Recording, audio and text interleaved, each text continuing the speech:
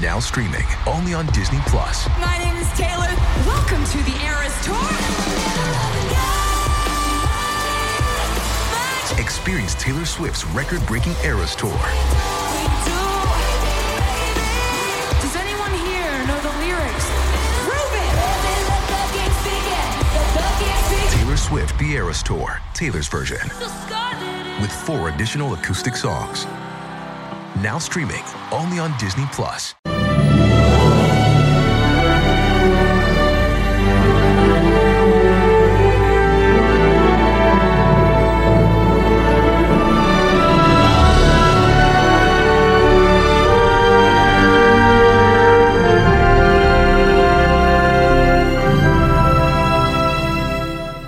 Welcome to the Podcast Maneuver, the officially unofficial podcast for Star Trek Picard on Paramount Plus. I'm Jim.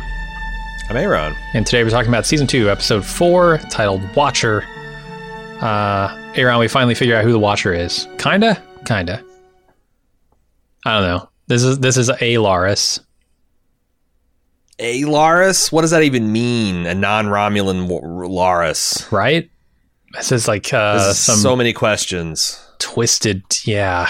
Maybe it'll be sexy Laris. Maybe this will be the shit. I can't think of the term for it. Mirror universe.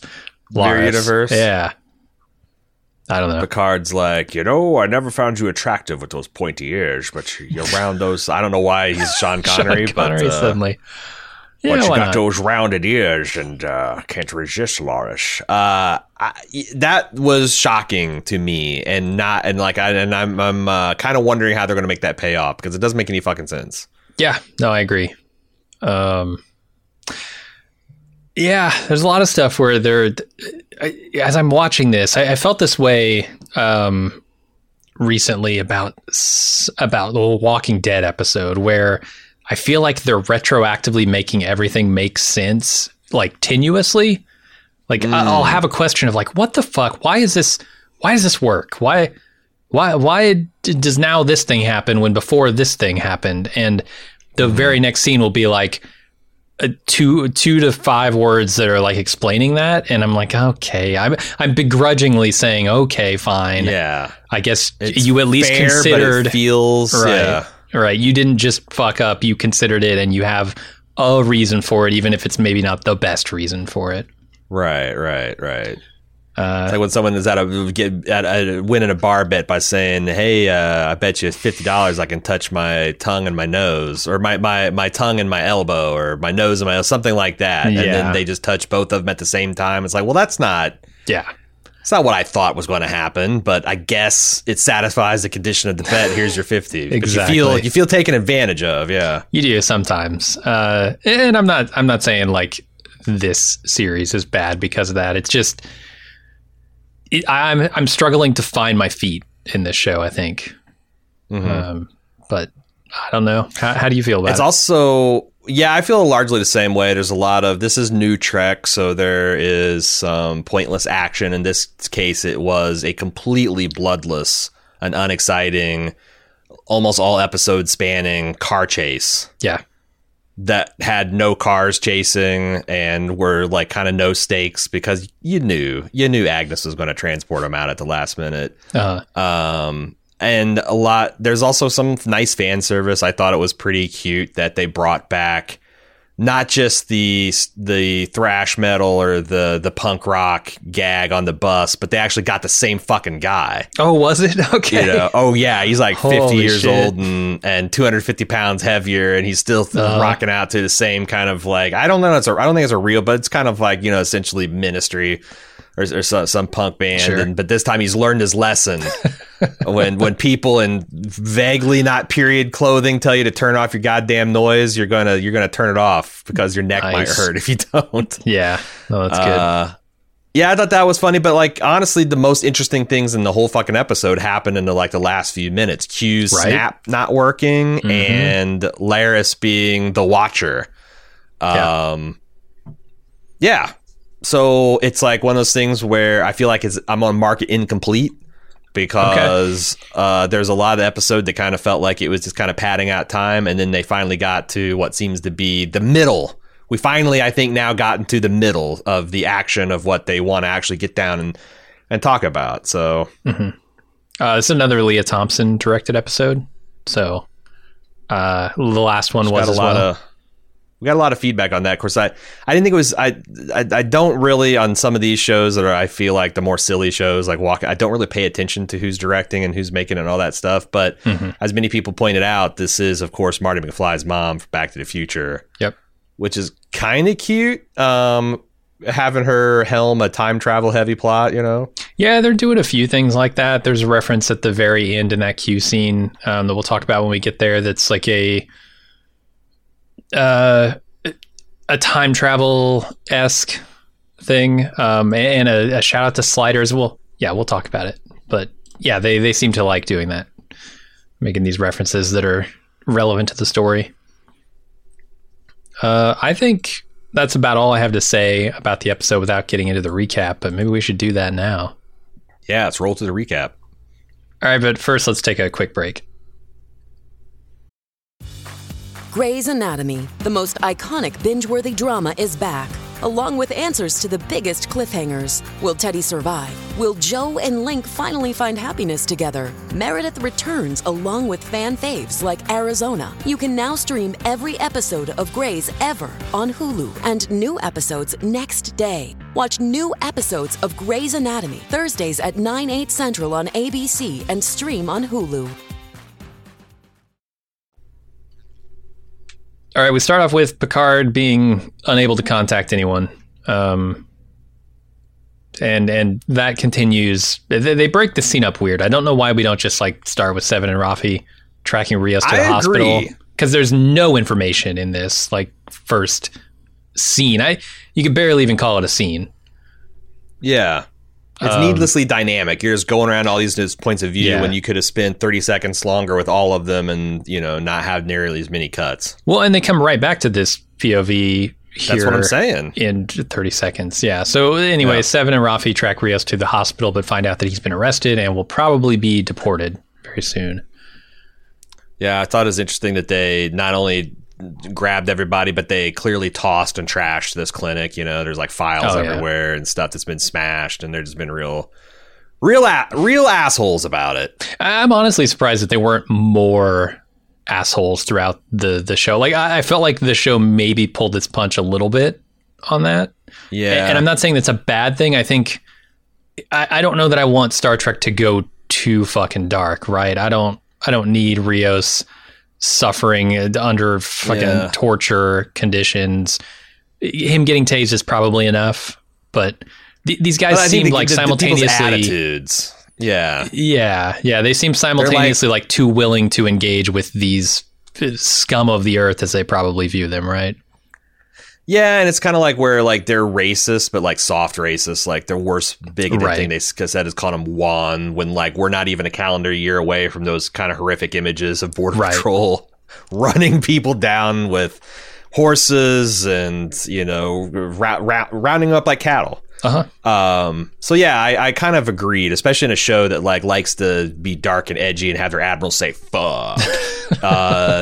There was you know, kind of like, well, we want ICE to be the bad guys because that's the parable, but like also not too bad. Right. I don't know. Maybe they just don't want to demonize law enforcement officers, and I can appreciate that as well. So and maybe not like turn like as if you're, you know, I feel like it's not very satisfying as a creative to just preach to the choir. Sure. Although God knows that happens a lot. So maybe they're also pulling the punch because the people that they want this to connect to, they don't want to play these ICE guys as like just complete fucking monsters because then their social commentary just doesn't land on anybody that needs to hear it. So maybe they're doing that too. Yeah, who is Star Trek's audience at this point? It's kind of gone more mainstream, right? Definitely. But the fact that like I've seen so many pieces on like Reddit and Twitter of like people saying, and this I just cannot believe it because but people are saying like I can't believe the Trek is so political nowadays.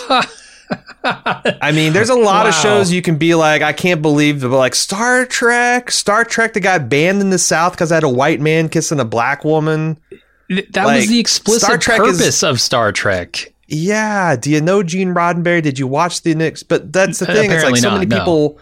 But that's the thing. Is like so many people watch shit and like the political commentary doesn't land because they broadly are in agreement with it. You know, like. But then the one time something challenges you, then it's like I don't understand why this is getting political, because political is something that makes you get the frowny face and that little cognitive dissonance that like, well, this isn't what I think. This is challenging me.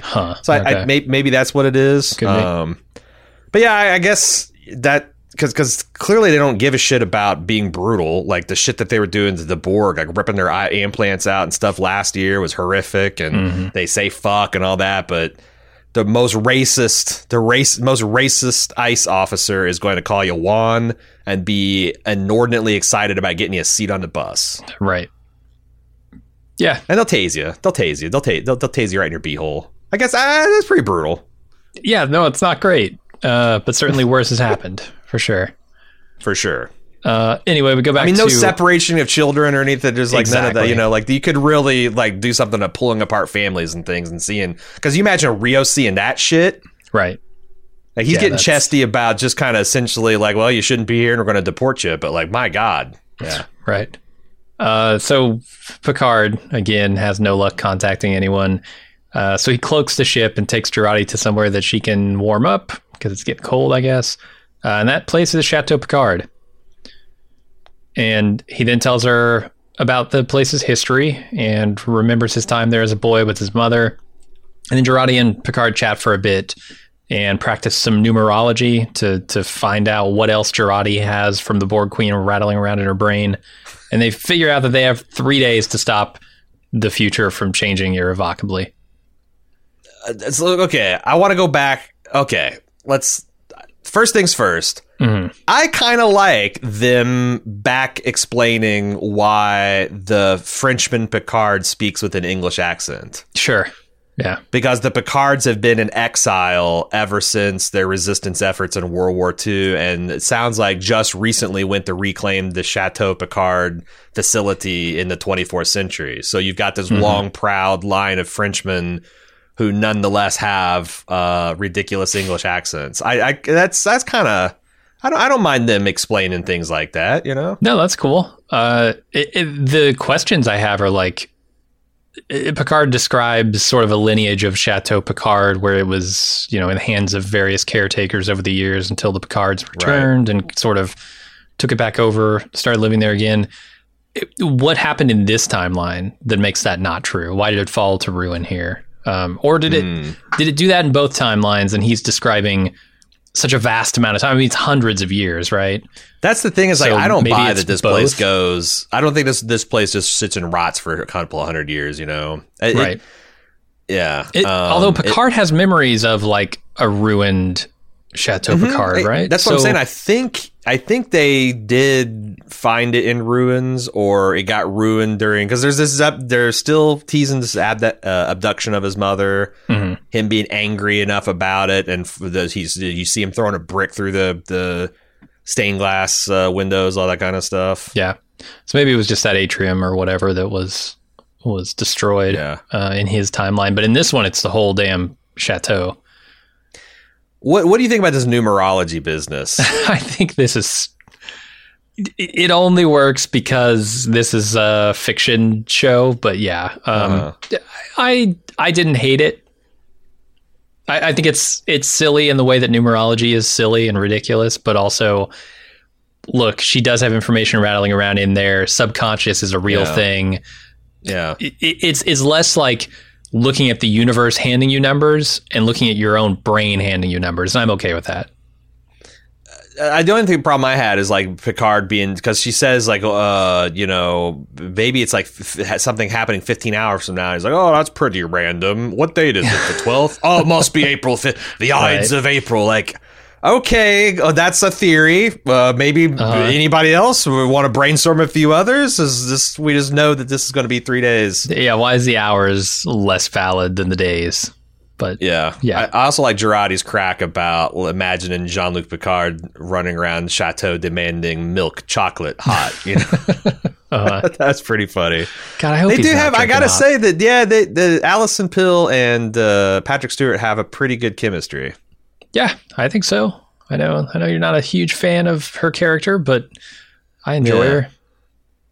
I'm warming up to her, especially since goddamn Raffi is like the opposite. Whereas like I never thought she had very good chemistry with JL, and she is just loaded full of snake leaf and ready to wreak vengeance on the 21st century here. I don't know. She's just really got a lot of weird energy animating her. Yeah. I will say Picard needs to grab that bottle of 1915 Pinot Noir and tuck it into a pocket and take that back to the 24th century, 25th Hell yeah. now. I don't know. Take that back. I wonder, like, in that scenario, does the flavor of the wine change when he goes forward in time to be like a 600-year-old bottle of 500-year-old bottle of wine, or does it stay the same and he would have the only good bottle of 1915 Pinot Noir in his possession? The only drinkable one. I think it's the latter, but the thing that's funny is like no one from the future will ever know. Like, you know, when they pot, like if he sells it on the Federation gray market and someone's like, look at this 2015 Chateau Picard Pinot Noir pop. My God, it's as fresh as if they just bottled it 7 years. Like they'll never know. They'll never know. He needs to scan it into crime. A replicator, and then everyone can have it, right? Everyone in the Federation can have a bottle of 1915 Pinot Noir. Chateau of course, he's Picard. A replication chauvinist. He's the one that, like, I can't remember what season he explains he's replicating caviar. It's like, oh, they just can't quite handle the subtleties of the beluga caviar, and so maybe and the Romulan brandy, they can't replicate Romulan ale, I think, is the other thing that that's like, you either got the molecular formula for it or not. right. Like is Patrick Stewart a homeopath kind of guy? Like, you know, I can taste the fact that these hydrogen atoms came from interstellar space rather than the gut of a fish. Like, get the fuck out of here. Maybe there's a Romulan secret, like they have security patterns on their creations that are molecularly bonded, and they can't be reproduced by replicators. I don't know. You have to reverse the formula and everything. Yeah. It's Rot 13 encrypted, their molecular formula. All right, so then we go over to Seven, helping Raffi sort through her emotions over Elnor on public transit, LA public transit to be precise. And this is the scene you were talking about with, the punk listening to radio. The aging punk rocker that's still in his anarchy in the LA phase. Listening to tapes? Is he one of those guys who's back on tapes? Oh yeah, man. Like gotta be, right? Within this next decade, there'll be a movement of people to be like, actually, cassette tape is the superior form of audio, or 8-track or something like that. It's going to happen. And that might be true. That might be true, except for the rewind feature. I feel like the rewind and fast forward capabilities of digital audio just trump any kind of sound quality you could possibly ever have. Records, throw them away because you can't rewind and fast forward as easily. Although they're not bad at that, but man, finding that track on a record. That's the thing. It's like, I like albums. I've come to like albums in the last 4 or 5 years. But I would never argue that they sound better than a CD or a digital audio. It's just they sound different in a way that I like. Kind of like a guitar, an electric guitar with the right amount of distortion. It's not the way a guitar should sound, but I like it. Like there is some kind of warmth, brightness to an album that I don't think you get. Yeah, it's an analog reproduction. It's just yeah, I get it. But Seven holds her hand. There's some movement on the Seven and Raffi romance here. Oh, I didn't even notice that. All right. Yeah, she's fretting about losing Elnor, and she's feeling a certain way about it, and Seven's trying to support her through it. So I'm shipping it. I don't particularly like Raffi, but I think they're cute together, and maybe the Dayton Seven will calm her the fuck out. Is she still gonna like Seven when they go back and she's got the Borg implants again? That's the question. Yeah. They're getting stares everywhere. That silver eyebrow. I just can't hang with it. I'm sorry. I've tried. I mean, it's probably more the stares that they would get. Or actually, as a lesbian, I'd be more concerned with all the intricate metal shit that's going on at Seven's fingers. I think that would be a problem. Yeah. Honestly, as anybody, that'd be I'd buried concerned about intimacy. that. Yeah, I wouldn't know. I wouldn't. I'm not sure if I want the carbon nanotubes running over my sensitive areas either. Yeah. Yeah, like a hang nail made out of titanium. It's just That catches. Ugh. it's like a vegetable peeler. Just. Anyway. Yep. All right.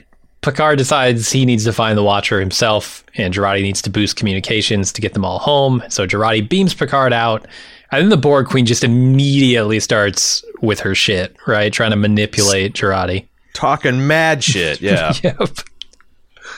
Which it would be off-putting, except for this is the Borg Queen's character. This is her MO. She tries to mentally fuck with people. Yeah. She'll try to seduce you. She'll try to berate you. She'll whatever she thinks you'll respond to, she's going to try to fuck with it that way. So yeah, what is her end game here? Is my question.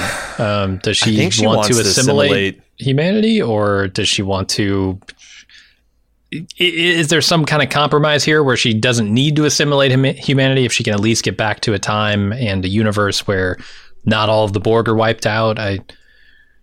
This isn't our universe's Borg Queen, number one. Number two, yeah. I think she definitely, yes, she wants to assimilate humanity. I think she wants to assimilate everything, but she wants, I think, to start with Agnes.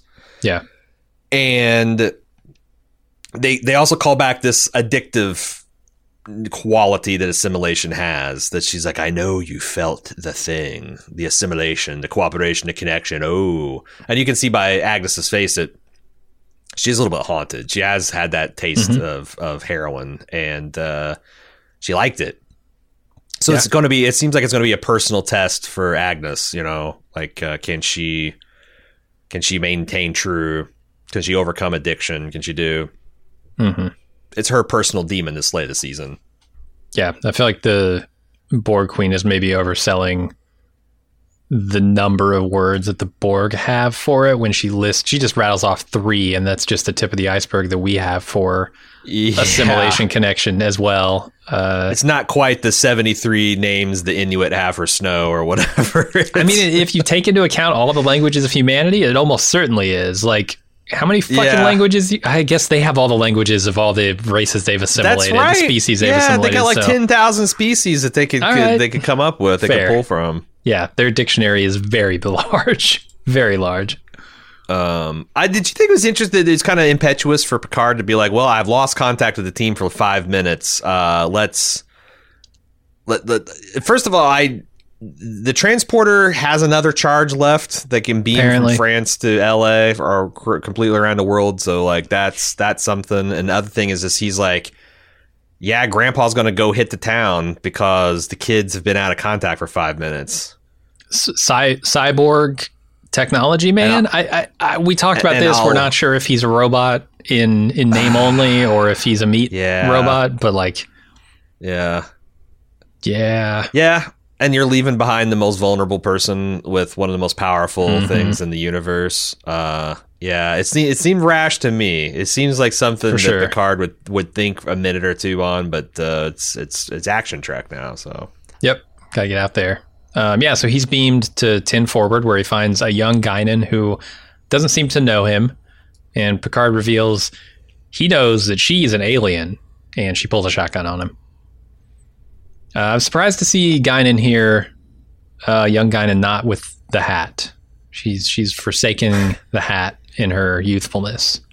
2024 is not ready for that hat. It's not ready for the saucer to separate. I feel like LA's the one place you could get away with that hat. LA, New York, yeah, you could. You totally could. I'll put it. I am not inordinately impressed with this actor's Whoopi Goldberg impersonation. Or Guinan impersonation. Sure. Because like we talked about like Yellow Jackets, how kind of impressed we were with the younger actors' ability to ape these older actors. And it's probably a duet. It's probably them both kind of working on the character together and the direction and all that kind of stuff. I think Guinan has a pretty distinctive cadence, even apart from just Whoopi Goldberg. It's recognizably Whoopi, but she's got like a particular kind of inflection and tones, and it's just like ultra calm, rooted. And I didn't think I was expecting a much more solid kind of impersonation or kind of like what Ewan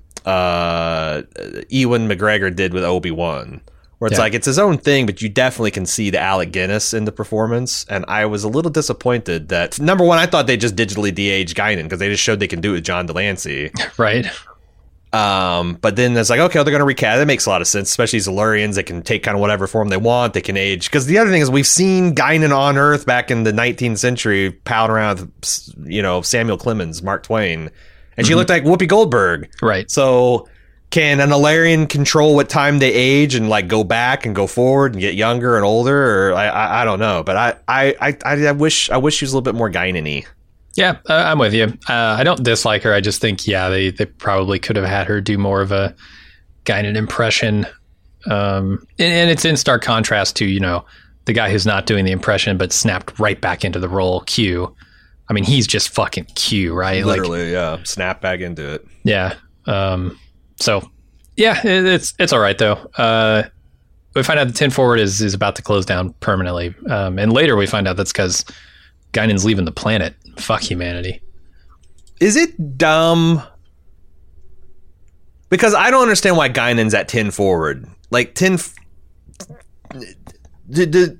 Forward is a physical location on the Enterprise. It's deck 10 at the very forwardest part of the ship. It's which like made right sense on the rim. In 24, not 23.99, whatever the hell they are, right? The Guinan's like is as a personal amusement. She's settling on Earth. Oh, there's a street called 10 Avenue, and there's an address 10 Forward. Yep. This makes no fucking sense in the 21st century to me.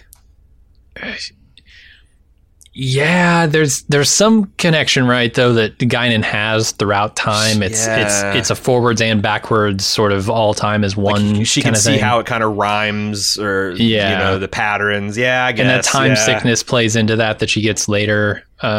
It's the only excuse for why this might work, but yeah, the fact that she doesn't immediately recognize Picard is also weird, though, right? Yeah, or not like. Maybe she doesn't recognize him, but not Picard. But like the fact that she pulls a shotty on him is about to blow his head off. Like I think she could. There should have been some energy pass. Like, you're an old man and you're here, and I'm closing, and this is annoying. But there's something about you. Yeah. What is it about you? Especially when he drops the fact that she's an alien. Like I said, there's something a little bit off. I think all around this characterization and. Yeah, you can either have your 10 Forward or not know Picard. You can't have them both. You can't kind of do them both, yeah. I'm with you. Okay, we go back to Raffi and Seven, who go to the police station to ask about Rios. They hit a dead end there, but somebody overhears them and says, hey, you actually need to go to the ICE office, and warns them they're on a time limit before he's gone forever. Which, is he gone forever? They have teleportation and a way to track him. Without his communicator, he's not gone forever. This is a false timer. This is a false sense of urgency, in my opinion. Like, they take him over the border, they put him in Mexico. Like, the cartels aren't going to immediately chop off his head or some shit, right? That's not how this goes. But, like, the show wants you to think if he goes to Mexico, he's gone forever. I feel like they just need to have Seven be like, look, we don't have to. I mean, if they get him out of country, we have no time. We're on a timeline. We don't have time to fuck around and try to find him. So like, it's a little bit of a timeline. But but they can track him. It's not fucking around and finding him. They can track him. They can teleport him. They can do all of those things. It's from halfway around the world, apparently. From wherever they are. Yeah. Like, who cares if they lose him over the border? They haven't lost him. That felt like the most false thing in this episode to me. But whatever. I did like, how he's talking to, or they're talking to the police officer here, and she's like laughing at his last name, Crystal Ball, because that's what I think every time I hear Crystal Ball. I think Crystal Ball. So I'm glad the writers do too. Is that his celebrity name? Yeah, there's a stage name. I could see that. But yeah, we find him in detention, and he is one of the. He's trying to protect one of the detainees who's refusing to sign his deportation papers, and gets himself tased, and then the doctor finds him. I wish we had time, and I don't know why we don't, because we had spent so much time in the stupid car chase, but I wish we had time for Rios to talk to some of these detainees and find out, like, what is their deal. Yeah, their stories. You know, it's like they're legal, they're here illegally, fine, but like, why are they there? You know, right? Why are they being deported? What does that mean? What does it mean? Like, can they be forced to sign the paperwork? What is this proper legal channel? Are these guys circumventing it? Like, it's just, I'm sympathetic to all this, and the show's telling me that it's all bad, but like, I felt like I had to put a lot of real world knowledge of what's going on to bear, rather than, and if your goal is to not preach to the choir, this is the opportunity where you can like humanize these immigrants, and like, why are they there, and what are they, how they feel about the country, and what kind of dangers are they going back to, and like, haven't seen my wife and child since blah blah blah, and I felt like there's a lot of missed opportunities to do something more than just surface, like just have Rio pledge the fucking allegiance, fucking bullshit. Like, there is like, that's not the American flags in the ICE detention facility is not the Orwellian thing about it, right? No, the overt patriotism. You're absolutely right. Like, talk about, not wanting to just preach to the choir. I mean, that's all this is. That's all this can be, because they don't take time to flesh it out, right? If you don't immediately see ICE and conjure images in your own head of like the dehumanizing treatment of people who are trying to come into this country, then you aren't going to have those feelings in these scenes, right? You're just going to see a guy who tries to step up to authority and gets tased. And that's right in your eyes. So like, you have to fill this. You have to explain what you're trying to say here to the people who may not automatically be on the same page with you. So yeah, you're right about that. It's because if you're conservative, you're watching Star Trek and you're thinking, well, he's already here illegally, which is sketchy, and any country has a right to enforce their own border integrity. And also fucking maybe they're deporting him because he committed a crime. Right. He came in, the police like, it's bullshit that Rios got caught up in this sweep, but maybe like, so it's like, I think they needed to, I think if they're wanting to do this, they should connect the dots and do it. But he's also loaded on a bus with these people, so there's plenty of time to tell those stories. I'm just not entirely confident that they will, but we'll see. Yeah. I don't know. I feel like that's one thing that Star Trek would do, right? Like if you had a planet where there was some rebellion and dissidents and stuff, they would go and spend time with the rebellion and they'd humanize those people and you understand what are the motivations of these people. Why are they doing the seemingly terrible things they're doing? And this does not have time for that. Maybe because it's trying to do too much, or maybe because it's trying to shoehorn in a bunch of action, because those episodes usually didn't have a ton of action. They'd have a scene or two, which would be over in less than a minute, and the other 40 minutes of the show would be dedicated to getting to know them and fleshing out the arguments on both sides, right? That's a good point, because like, how many times in the old series and Next Generation do we see like Kirk or Spock or Geordi or Riker get thrown into a cell with a rebel? Yeah, and totally. The authorities to be talking about how, but then you find out the other side of the story, and that there's there's shades of gray here, and you're getting that, but it's all very surface. Like I said, him just taking umbrage of the fact that there's a Pledge of Allegiance on the wall. Well, it's implied. It's not even like surface level. It's just implied. It's not even there unless you know to look for it, because you already agree with the things the writers aren't quite saying. So, right. Yeah. Anyways, Guinan, we're back with her Picard.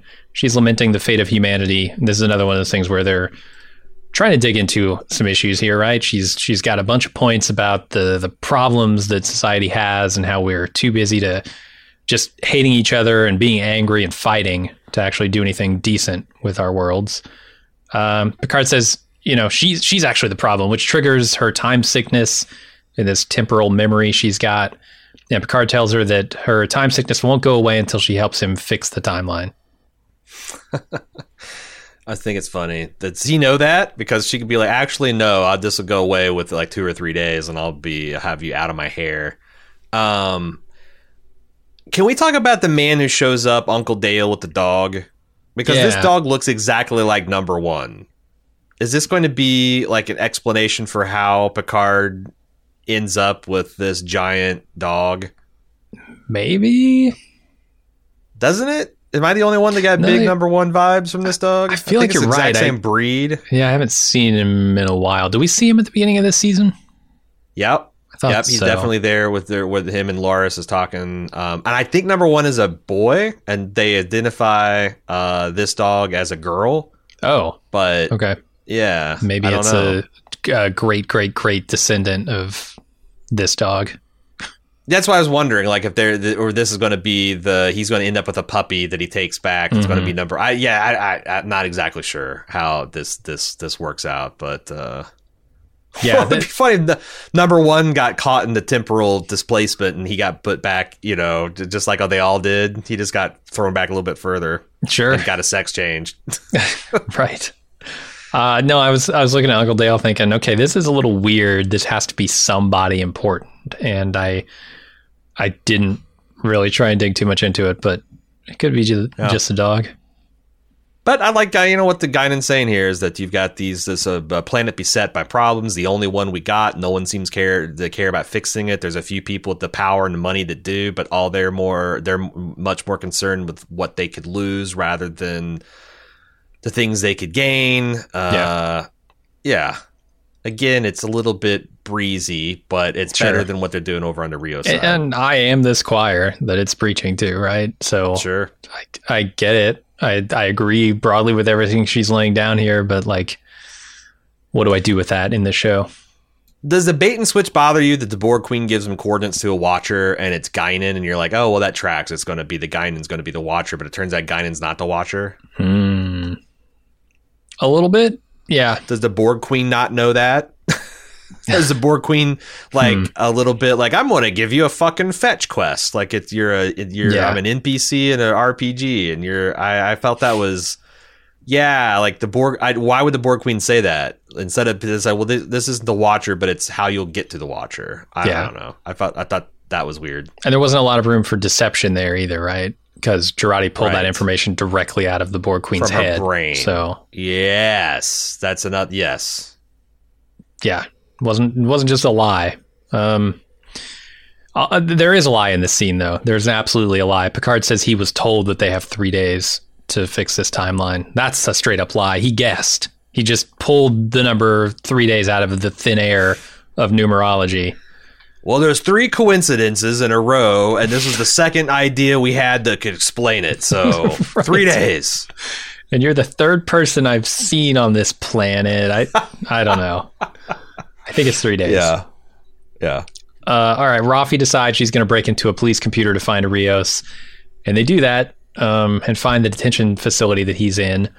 And they can now contact Jurati on the ship. Because I guess, they kind of retcon this. I did it. I got it. And she asks where Picard is. So they steal the police vehicle to go after Rios. Seven has some trouble navigating the LA streets. And they tell Jurati, "Hey, we gotta get transporter up here. So get your shit together." And she says she needs a day for it, which is far less time than they have. And the Borg Queen volunteers to help her. And Jurati kind of considers it. She's got to look at the end of this scene. Yeah. This is batshit crazy, right? Oh yeah, Rafi is just going right to deep end. She jumped full into the root leaf brain. Whatever it's called. She's over at Yoda's house getting baked. Snakely bitter. Yeah. Bitter again. I'd say, did you walk out of the police department with a lead, and the very first thing you do is grab your phaser, which again, you were talking about how no one can do this. Right. And you got the phaser out and you phaser a window, you start breaking into, you're breaking into the police network and all. When are they going to put their foot down? Call an Uber, guys. Like, I get it. You're mourning. You're dead. Dead. I don't know what he is to you. Your dead friend. Romulan son. Yeah. Sure.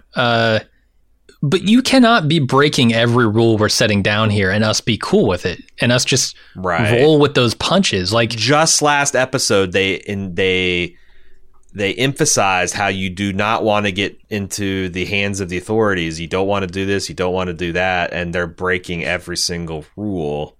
Yeah, just because Rafi is cannonballing forward. It's kind of ridiculous. Right. And like Star Trek 4 did that a little bit too, where like, Kirk is selling his antique glasses for whatever. And McCoy's like, I thought we weren't supposed to do, or, I thought this might, and he's like, well, who's to say that this isn't.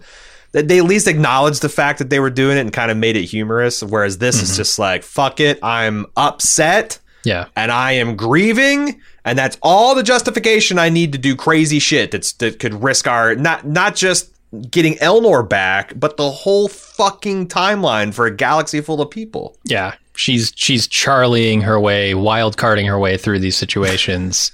Yeah. And it's totally not cool, and I don't know why Seven has not called her harder on this. Seven's in love. Yeah.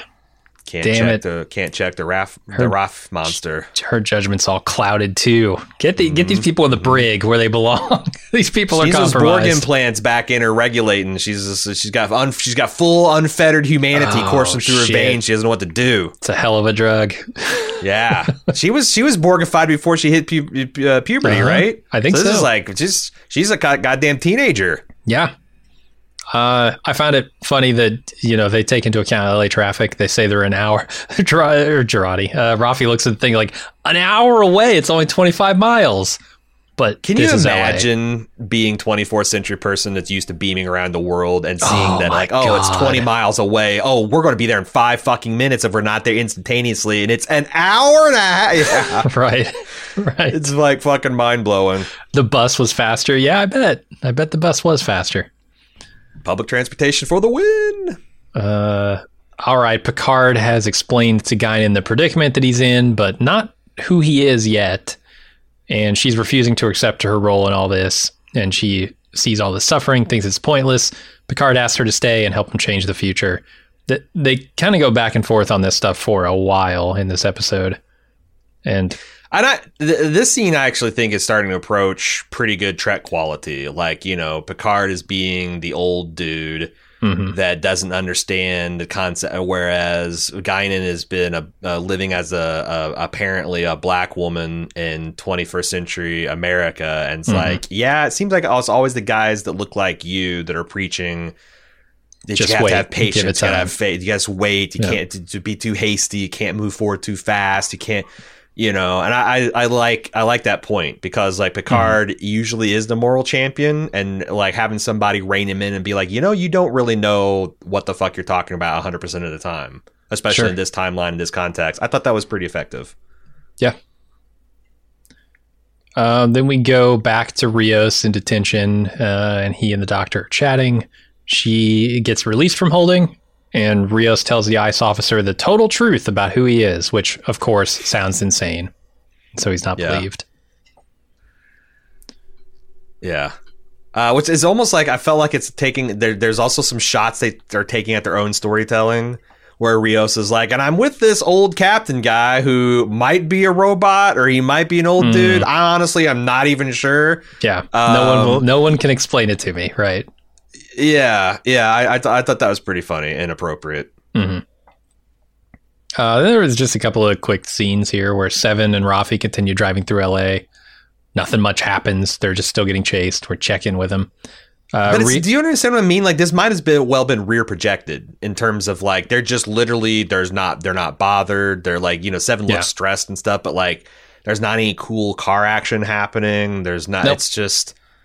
It's so low tension for an action scene, which makes me think they should have just dispensed with it. I would have much rather spend another 5 minutes talk. I'd much rather have a 5-minute scene of Rios talking to one of his fellow detainees, which would have been a lot more better use of the time than having even talked to the fucking doctor, because she wasn't able to do anything for him, and or more of Picard and Guinan, because this just chase scene is just filling time. Yeah. You know what I would have liked? I would have liked a Speed-esque sort of scene where they commandeer a bus instead of a police car. That could have been fun. With all the passengers on board, that would make it feel more immediate to me. And important. If you had passengers who were trying to get off this fucking crazy bus with this lunatic driving. It would have been fun if they just leaned into the fact that they're commandeering a police vehicle, and then Seven and Rafi kind of try to do like, what do you think the authorities would be like? They're just get on the radio like they did with the phone, the cell phone pictures thing earlier, right? Where she's trying to flirt her way out of the security guards. Clutches. Like act like they're undercover cops or something like that. Like just try to play, but they're trying to be like some they're trying to thread the needle between like what Federation cops are like and maybe what they think of as like the worst. And I think that would have been entertaining. But having the cops constantly chase them through LA, but there's no real evidence of the chase beyond like, oh, I went down a wrong, like once the only exciting part is her going down a wrong way road, a wrong way, one way street. And then it got pretty just like, oh, they're just driving. It's like, you know, Jack Bauer driving through LA traffic in 24, just uneventful. Mm-hmm. Then Rios is loaded onto a bus. That's the whole scene there. Do you think we're going to get a fugitive? We're going to get a fugitive scene? We're going to wreck this bus? I mean, they kind of have to. I don't know how else you get onto a bus, because it's very clear that like Jurati is not a very good transporter operator, right? Like she can't transport you if you're moving. And I don't know if that's because like the quality of the transporters is not up to speed here, up to par, or if Jurati is not up to par. But yeah, you got to stop that bus somehow. Yeah. Get a garden hose, put some nails in it, I guess. Stoplight. Yeah, or just wait till they arrive at the prison and just beam. Because like they also give no fucks about eventually hiding. Like in Star Trek 4, they had they're trying to break line of sight so that people couldn't see them beaming. But like this, they just don't care. And just snatch him, just beam him up. They did say without any butterflies, so I guess like they're gonna try and do this without. But boy, how do you do that? I mean, that is the impossible scenario they've set up. That's true. So. I guess like because Agnes is not Chief O'Brien. There's clearly some amount of skill to like getting a moving target and, you know, like anything beyond just so yeah, I guess it makes sense that like to make it as easy as possible, you want them to stop. Now that I'm thinking about it. There's a question about the butterflies that I have too. Like, you know, they're talking about the butterfly effect and the consequences of small changes rippling out in time, becoming big differences. Is a lot of this stuff going to be butterflies? Like if Picard, you know, beams out in front of a young child, or Rios beams in front of a young child, or Seven, I think, is who does actually. That doesn't really cause a butterfly, right? I mean, that person... No. That person knows what they saw, but no one's going to believe them if they try to tell like their mom or dad, "Hey, I saw a person teleport in."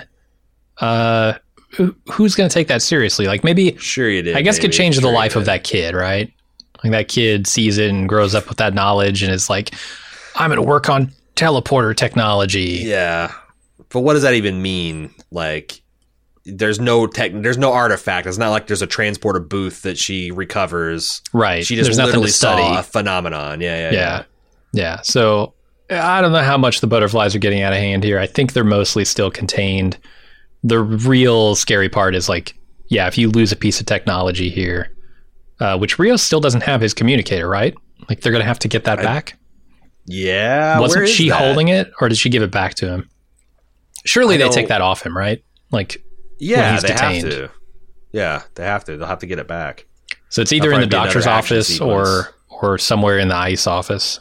But Seven's going to assault an ICE detention facility to get a communicator back, I suppose. She took on a whole fucking room full of people with a gun last season and this season to begin. So yeah, it's in her wheelhouse. Yeah, we'll see. So the Borg Queen instructs Jurati on how to be a commanding presence, and also manipulates her. And Jurati strikes up common ground over their shared loneliness. I love that. Like the Borg Queen is like, you know, bragging about being what a boss bitch she is. And she's like, oh, you should do this, you do that. And you understand that betrayal is an anagram for believe me. And Agnes is like, wait a second. And the Borg Queen like literally rolls her eyes, is like, oh my God, I'm being hyperbolic. I'm being funny. Like Agnes is just so fucking literal that even the Borg Queen is more playful and verbally dexterous than she is. Yeah, but she's not. She's using the term butterflies to refer to a very specific concept. That's poetic. That's, I don't know. Yeah. They do weird things with Jurati. That's one of them. The brightest peacock is afraid to shine. And then also Agnes trying to turn around into Queen. Like, well, you're the pathetic one, actually, because you're supposed to have an army behind you. You got nothing. And Yeah, I don't know. The Borg Queen her whole problems. The Borg Queen has been like the Borg Queen in First Contact, except for she has no army. Yeah. She has no cards. She can't keep her brain from getting shit stolen from. Like, she acts like she is the Borg Queen, but she has none of the advantages that the Borg Queen typically enjoys, and it makes her seem delusional. Yeah, a little bit. Kind of a funny way, yeah. Yeah, and it seems like they're going to lean into that here with Jurati because, boy, at the end of the episode, I guess she gets one over on her, huh? Anyway, Rafi discovers that Rios is on the move, and Jurati says, the transporter's ready, but I need a little more time to beam you guys over to Rios. She asks Seven to stop the car, and when she does, she beams them kind of near Rios, I guess in front of him on their path, which is good. And they now have to hijack this bus that he's on. And Jurati goes back on her promise to the Borg Queen to share campfire stories. This is what I was talking about with Jurati. She kind of plays the Borg Queen here. Because the Borg Queen, what's she going to do? Oh, you'll be mad? Yeah. Right. You're going to contact the Collective. They'll be here in 400 years. Ooh. Yeah, and hopefully if all goes well, a different timeline to boot. Right. It is funny how, like, Agnes is like, I need time, you got to stall, and, like, she's literally means, like, 5 seconds more. Yeah. Yeah, that was weird. Like, just stop the car. Yeah. Guinan is ready to leave. She's packing up her stuff in, I don't know, her Volkswagen bus or some shit. And then Picard begs her again to help him. And she insists, look, I'm not the Watcher. And he's desperate, so he reveals who he is. And he's Captain Jean-Luc Picard, which triggers Guinan to help him. And she reveals everything she knows about the Watcher and takes him to the park to meet her. Watcher uses a young girl as her conduit to speak to Picard and then dismisses Guinan. And then Picard it leaves her with the parting words not to give up on humanity, essentially. And then this girl has Picard power down his communicator, and then a series of other human conduits lead him to the Watcher, who turns out to be Laris. Laris with conventional human ears and skin tone. I don't know why I didn't even look at that. I assumed she was a Romulan, but I guess she couldn't be on planet Earth, right? Yeah, maybe she's maybe a Watcher, people think she's a Romulan. Current cosplayer or just constant cosplayer. It's just so weird. That it's got to be that the Laris in the future is also a Watcher, right? Or maybe because like Romulans live a long time, but like I think that Romulans and Vulcans live like the mid 200s, maybe 300 at like a very old. There's no way she's still kicking around looking like this in the time of Picard. So obviously this is a big mystery. You're supposed to be like, and that's exactly what I did. So congratulations, Kurtzman and et al. I thought it was interesting because she mentioned that like these Watchers are assigned to protect the destiny of certain figures.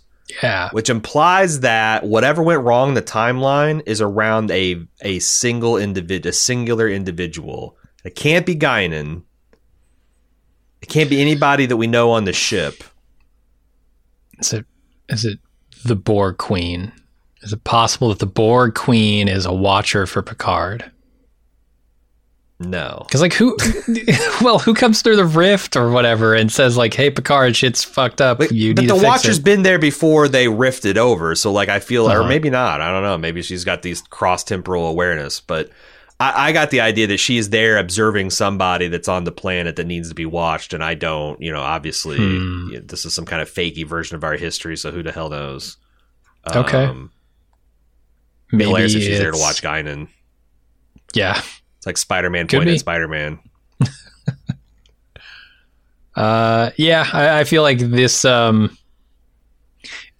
don't know how big the wings on this butterfly are when he tells Guinan exactly who he is, right? Because, like, she will know him in the future.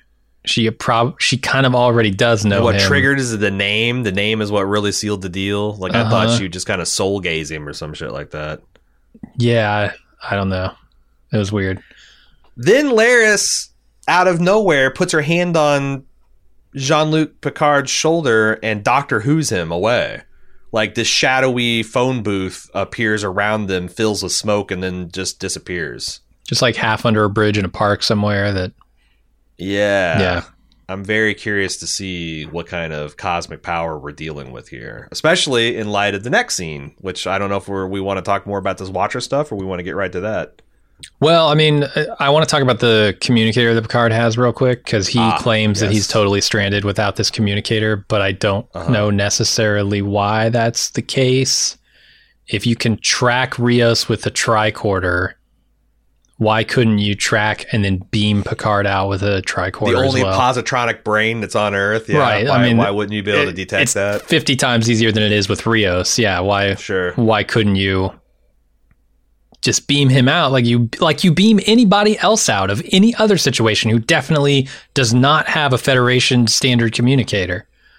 Yeah. I feel like they're playing too fast and loose with the rules here.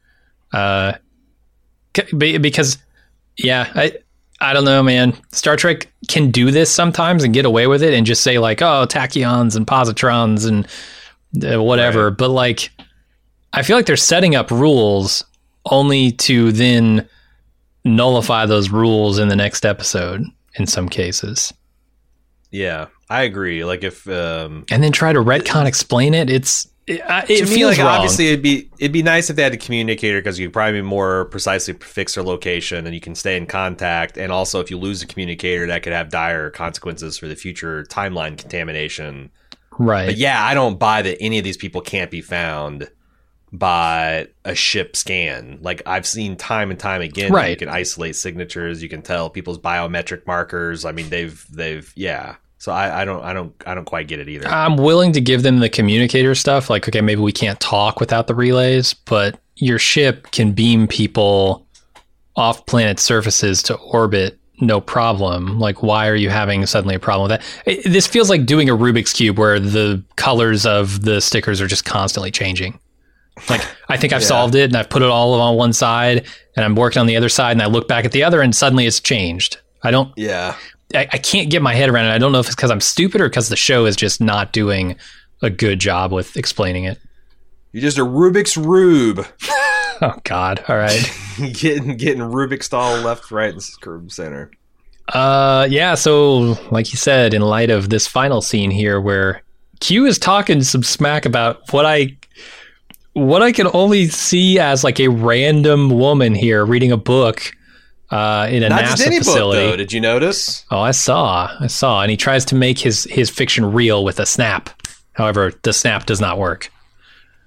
Yeah, this woman's reading a Dixon Hill mystery, and he's talking. I think he's reading the narration. He's like, "You can't do it. It's real. The fear that's choking you. Here's the truth that you can't do it. People are gonna die.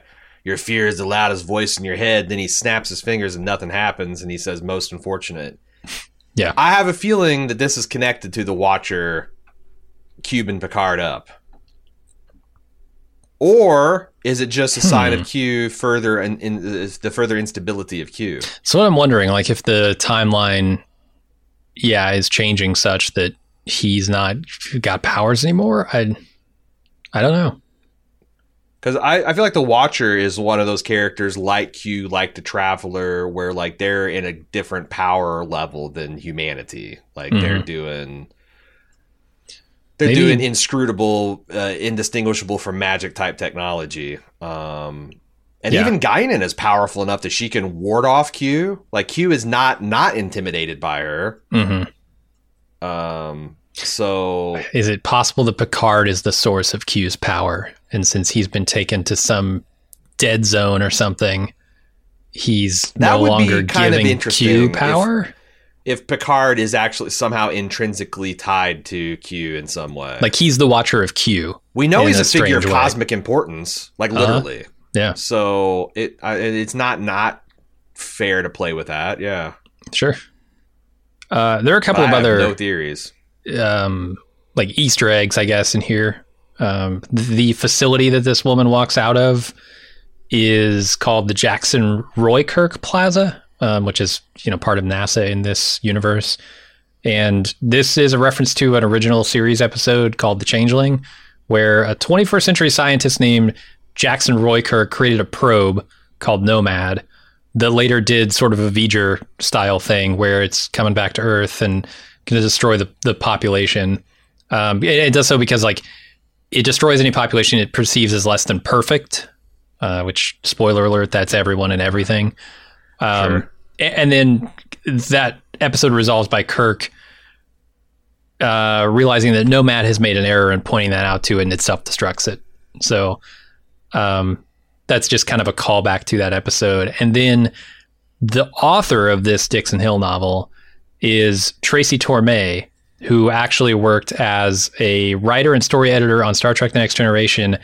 Also, though, was one of the creators of Sliders, which I thought was pretty cool. That's a nice little shout out. We saw a documentary, Chaos on the Bridge.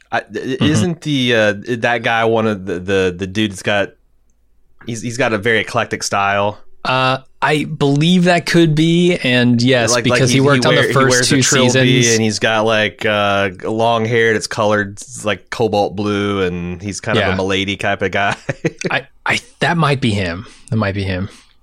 But yeah, it is a nice little shout out, and I always appreciate the Slider stuff because I like that show, and we're definitely on that Sliders vibe here. We're on the sliding scale of Sliders. Yep. So I guess Q's now stuck in this timeline with the rest of them, huh? Could that be interesting? Guess so. Like, let's get Q on board what's Ria's ship named? The Sirena.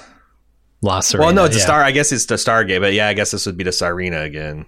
Probably. Yeah, I guess. I mean, the thing is like if Q has got his full powers, it's game over. You can do whatever you want. But even a depowered human Q is pretty handy to have around. Like he knows things about the universe. Oh yeah, that can help a human crew solve problems. Like wasn't that the thing that just a stellar core being ejected towards some outpost and Q's like, well, you just change the gravitational constant of the universe when he's working in engineering, and Jordy's like, well, we can't fucking do that, asshole. So what's another idea you got? But it's still, you'd rather have that vast well of experience and knowledge than not. Totally, and I bet he could tell you all about the Watchers. Right, that's got to be the thing, right? Because Picard's gone to no man's land. We don't know where he is. Q's got to be the link to Picard, right? So the crew can try and get to him wherever he's at. Yeah.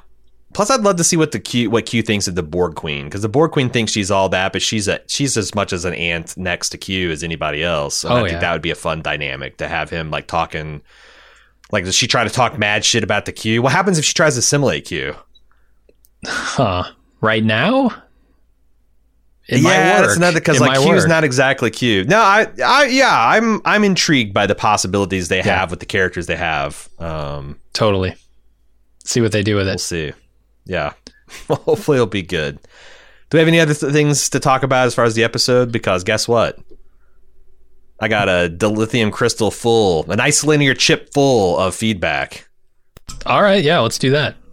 We can get to, but first, let's have a little break. All right, we're back. If you want to send us feedback, do so at Picard@baldmove.com. Picard@baldmove.com. First up is Craig T. Coach says, so far so good for season 2. On the whole, I've liked what's been produced for this new Star Trek revival, but I've never been so nervous about how each season is going to pan out. I agree the season 1 started well and faded, so let's hope we don't see that again. Yeah, I'm starting to think some fade is inevitable, because I feel like we've already faded from the first 2 episodes, but I enjoyed this one more than last episode, for sure. Yes. But honestly, if it hadn't been for the last 5 minutes, I'm not sure I'd say that, because the last 5 minutes were intriguing and interesting, and whereas everything that happened before the episode is kind of like, either shortchanged or kind of review of stuff we already knew. Mm-hmm. Craig says, I too love the new uniforms and is hugely happy to see the variety of Starfleet ships on view this time, although a Defiant class or 2 would have been nice. I mean, that was the big criticism of Riker's fleet, that it was just Control-C, Control-V of like the same model. Yeah. Which I still don't understand how the hell that happens. You don't have like just a library full of CGI Star Trek ships that you can just like port in there, or you don't have a 3D designer that can't add and subtract some nacelles and stretch and Yeah. You know, morph a couple of saucer sections and change the color deflector. Like, really on your flagship star? I don't know. The Borg Queen face covering is 100% a big reveal, or for a big reveal, and I'm almost certain that they are not doing anything aggressive. And I'm thinking that a big clue is them asking for Picard and not Locutus. I'm certainly hoping it wasn't the Hyde who is coming out of the anomaly, as that would be lazy writing, in my opinion.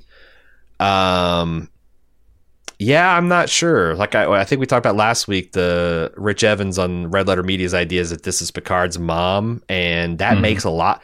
Well, let me rephrase that. It doesn't make a lot of sense, but it also makes a lot of sense. You know what I mean? Like it's a crazy fucking idea, but it is a feminine voice who, and I didn't even catch the fact that she says Picard, not Locutus, that implies a familiarity with Picard. Tells him to look up just the way his mom did. Yeah. I said it doesn't make a goddamn bit of sense in terms of what I know about Star Trek continuity or lore, but we'll see. We'll see what happens. Mm-hmm. One last thing. Rio Cigar was never lit. This is something I kind of harped on. Like, how the hell do you get to do this in Starfleet regulations? Right. Because I watched for it too, as it would have been very odd even for a captain. And also in the 21st century, we've outlawed smoking indoors years ago. Yeah, apparently it just wasn't. He's just doing it for the look. Mm-hmm. He's just keeping it between his cheek and gum there. It's still a weird affectation. Yeah, boy, yeah, kind of like I mean, it's like Data with his pipe in a Sherlock Holmes, adventure. It's like, what are you doing? At least the pipe has a substantial and non-saturatable mouthpiece. Like cigar, it's like Will Smith. It's just for the look. Yeah, but the cigar gets he just bites gross. it, not lights it. That's what I'm saying. Like, yeah, I don't know if it's for the look and you're just kind of chewing an unlit stogie all day. It feels like I'd be nasty, but also, who cares? Replicate a new one every 15 minutes. That's true. What does it matter? Just keep trimming. Just keep trimming a fresh end until you wear it down. And then replicate another one. If I could have it beamed into your hand, go crazy. Right. J Cube says, "Hey guys, really enjoying your episode reviews. Dare I say more than the episodes themselves? It's been said." It's been said that occasionally our podcasts are better than the show, but every once in a while the shows are better than our podcasts, so it's all good. I do feel like this season's been an improvement over season 1, but I did kind of hate the first season. Like Jim, I prefer my Star Trek to not be grim dark. I just hope the tone was episode 1 pit stop. I'm hoping for a more Quantum Leap style of season rather than the bulk being set in the very near future. I'm one of those few oddballs that do not like A Voyage Home.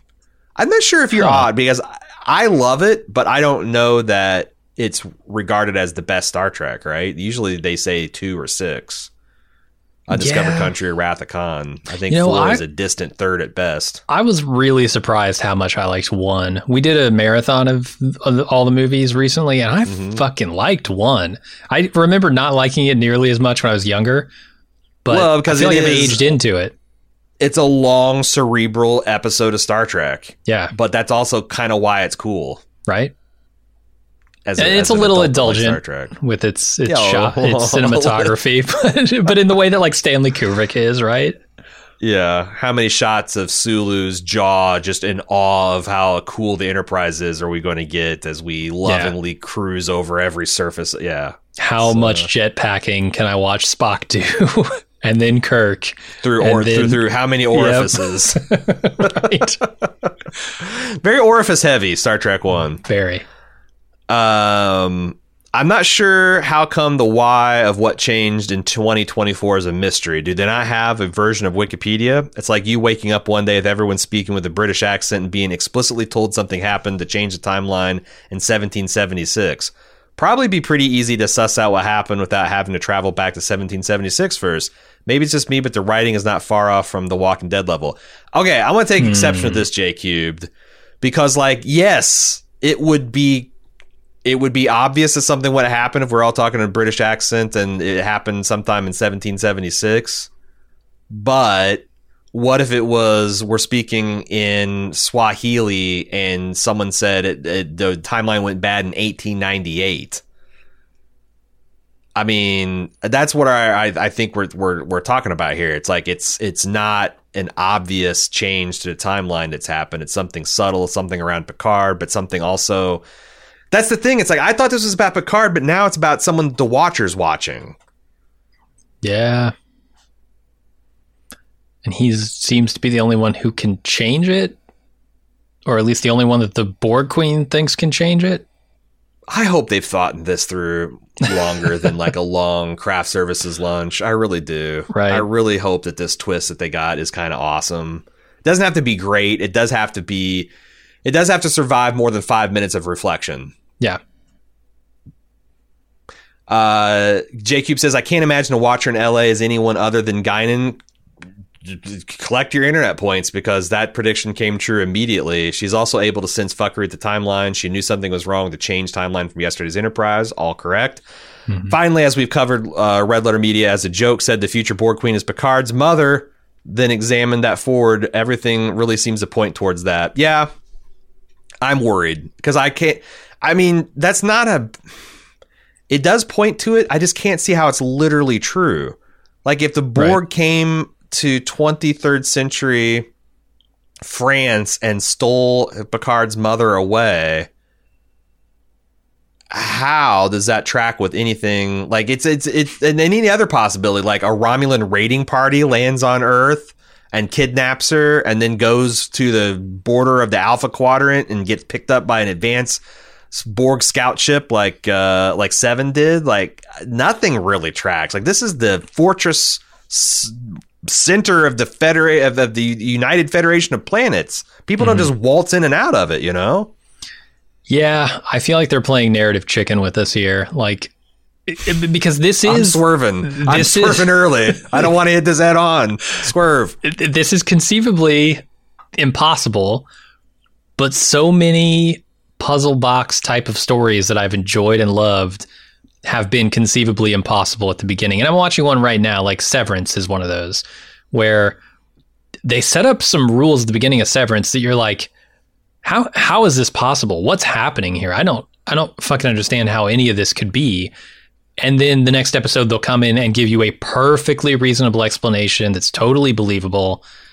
And I'm like, oh, that was awesome. So they've done the setup part of this, which is, what the fuck? How can that be true?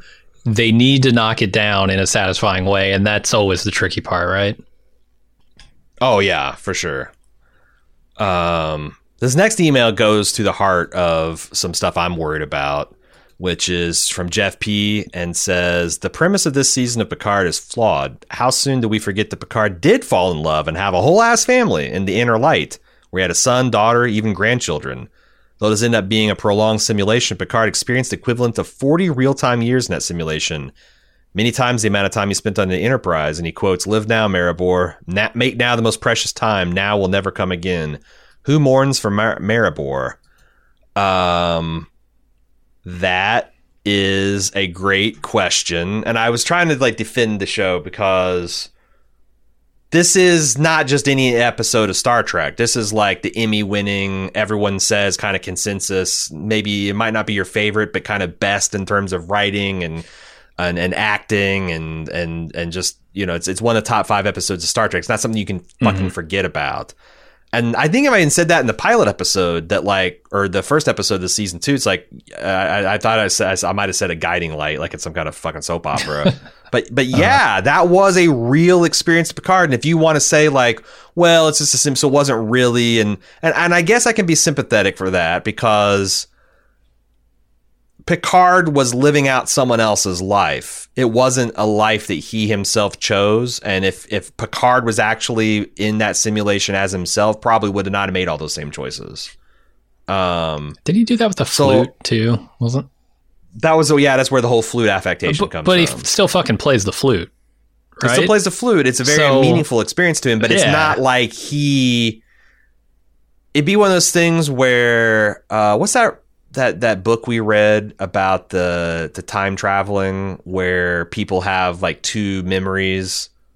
Oh, recursion. Yeah, Blake Crouch. Recursion. So at the end of each time loop, everyone outside the time loop experiences both the events that happened in their timeline and simultaneously at the exact same time absorbing all the memories from the split timeline.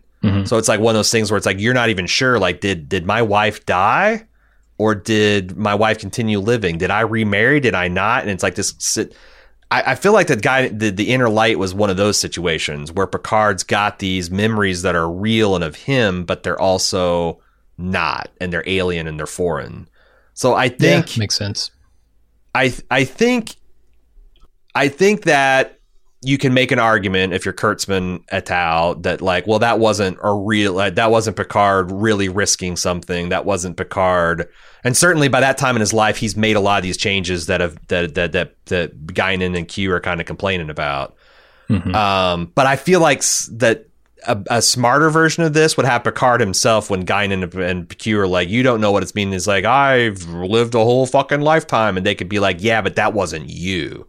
That wasn't Picard that chose that. That was this other guy.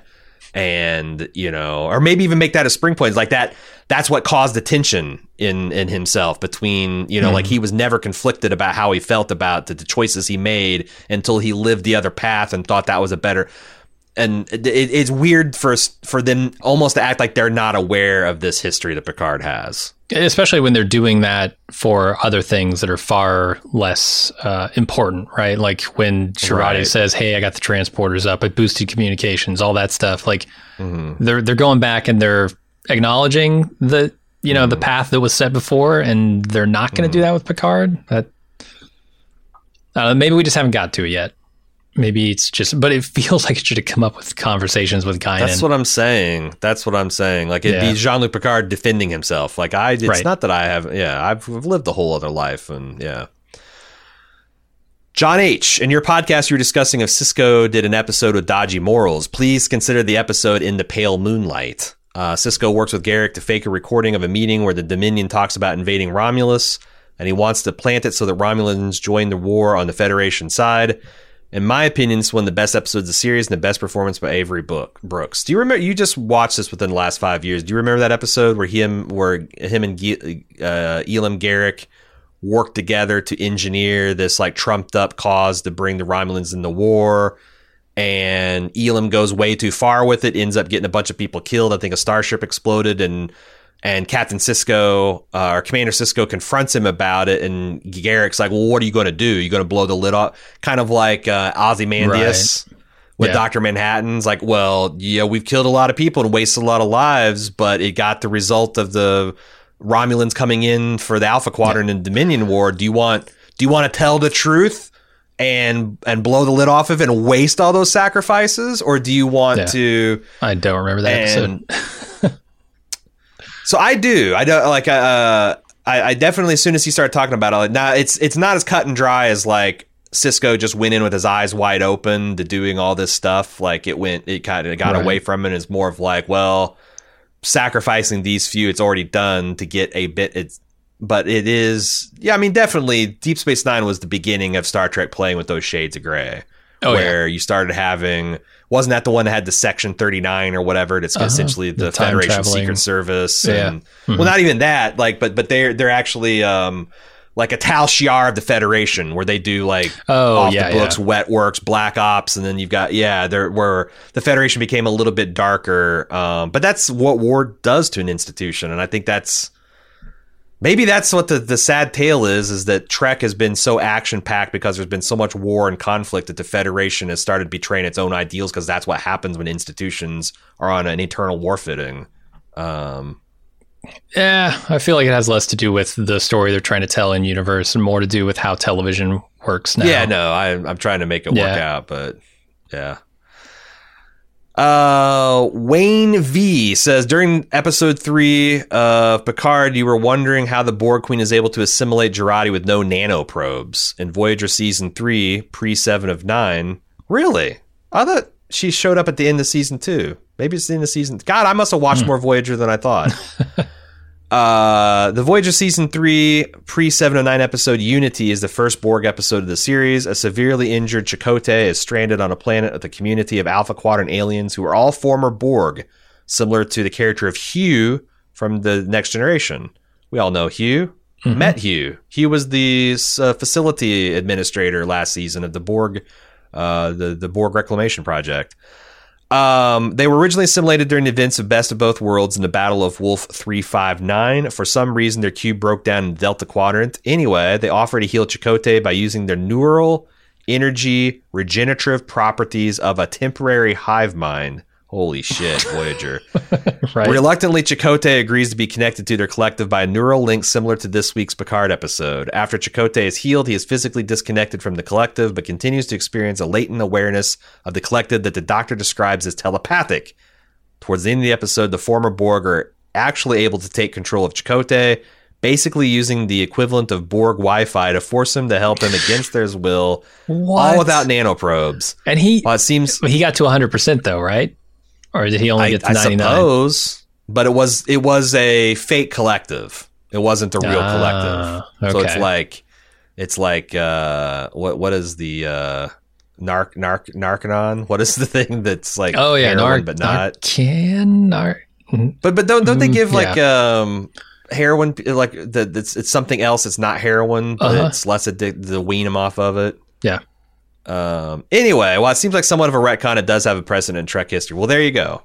It happened in Voyager, so it's okay, I guess. Yeah, I mean, I'm not going to argue that I have a more encyclopedic knowledge of a show I haven't watched than the creators do. So, on the other hand, sure. Neelix happened in Voyager. Do we want more Neelix, or was that a mistake?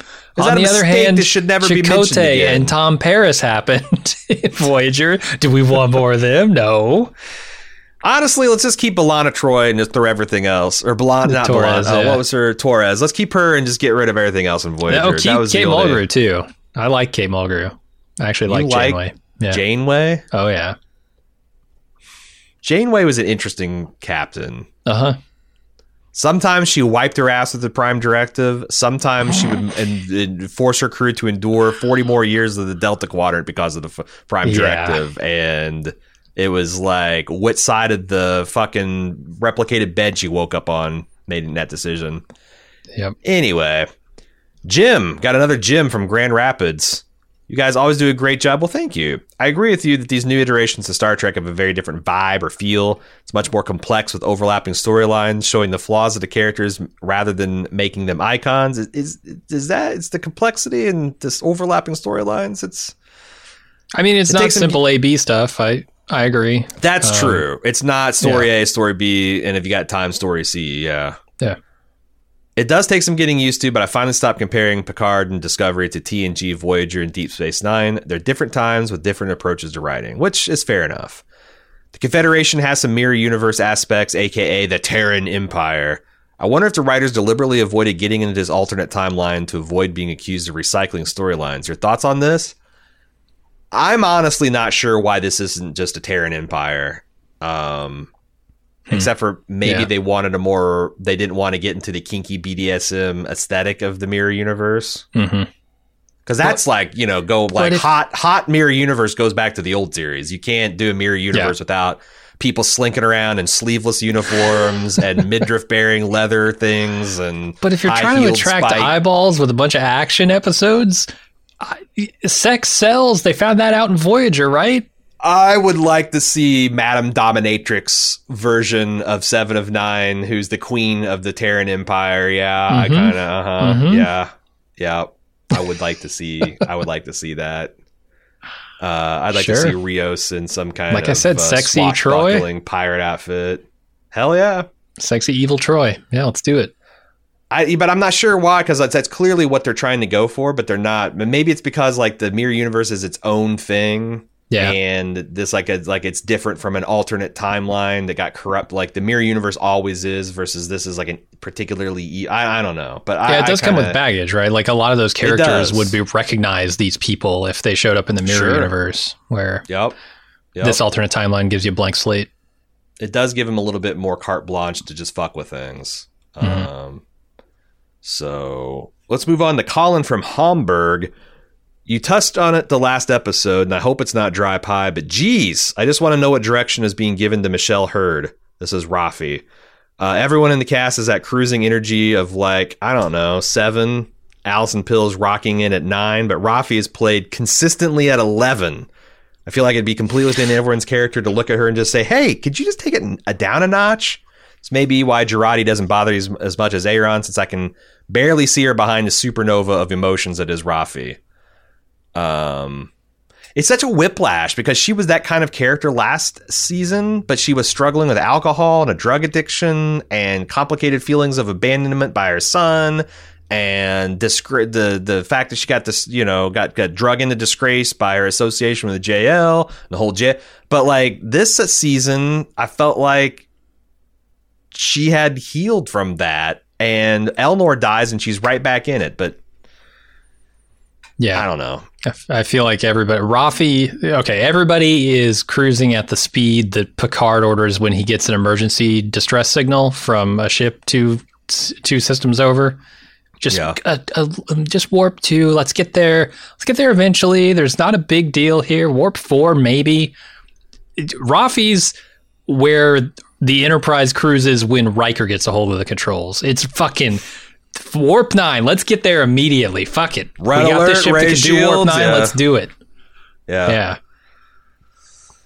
I feel like she could tone it down just a little bit. I like my Star Trek characters a little bit more stoic, a little bit more mentally healthy, a little bit more like, have the resources of a ship's counselor they can talk to whenever they need to. But that's not new Trek. John from California says, I'm enjoying this new season of Picard. It seems more like the Star Trek of old compared to Discovery. Probably because I've spaced on previously known characters in The Next Generation. However, I'm bothered by one plot element, the death of Jean-Luc Picard at the end of last season. Why did they kill him off, only replace him with a robot containing his memories and programmed to think it's Jean-Luc Picard? So you can guess I'm not a big fan of the whole transfer of consciousness brain uploading trope. Also, why have the robot Picard both aging and concerned about its mortality? Doesn't it just have to ask Jurati to flip a switch and poof, Picard's now immortal? Heck, why not just upload Picard to the computer of the starship and let him explore the galaxy forever? That's fucking cool. Kind of talked about this an episode or two ago, right? Where we're not sure if he's a meat robot. We think he's a meat robot and that he's like set. It's not like you can just move a jumper. Right. So maybe they can't do that. I think the purpose that it served, literally the only purpose it serves, is to get rid of the Ironic Syndrome stuff. So now we no longer have a Picard who's worried about his memory loss and his own mental faculties. He's just worried about time and his inevitable death.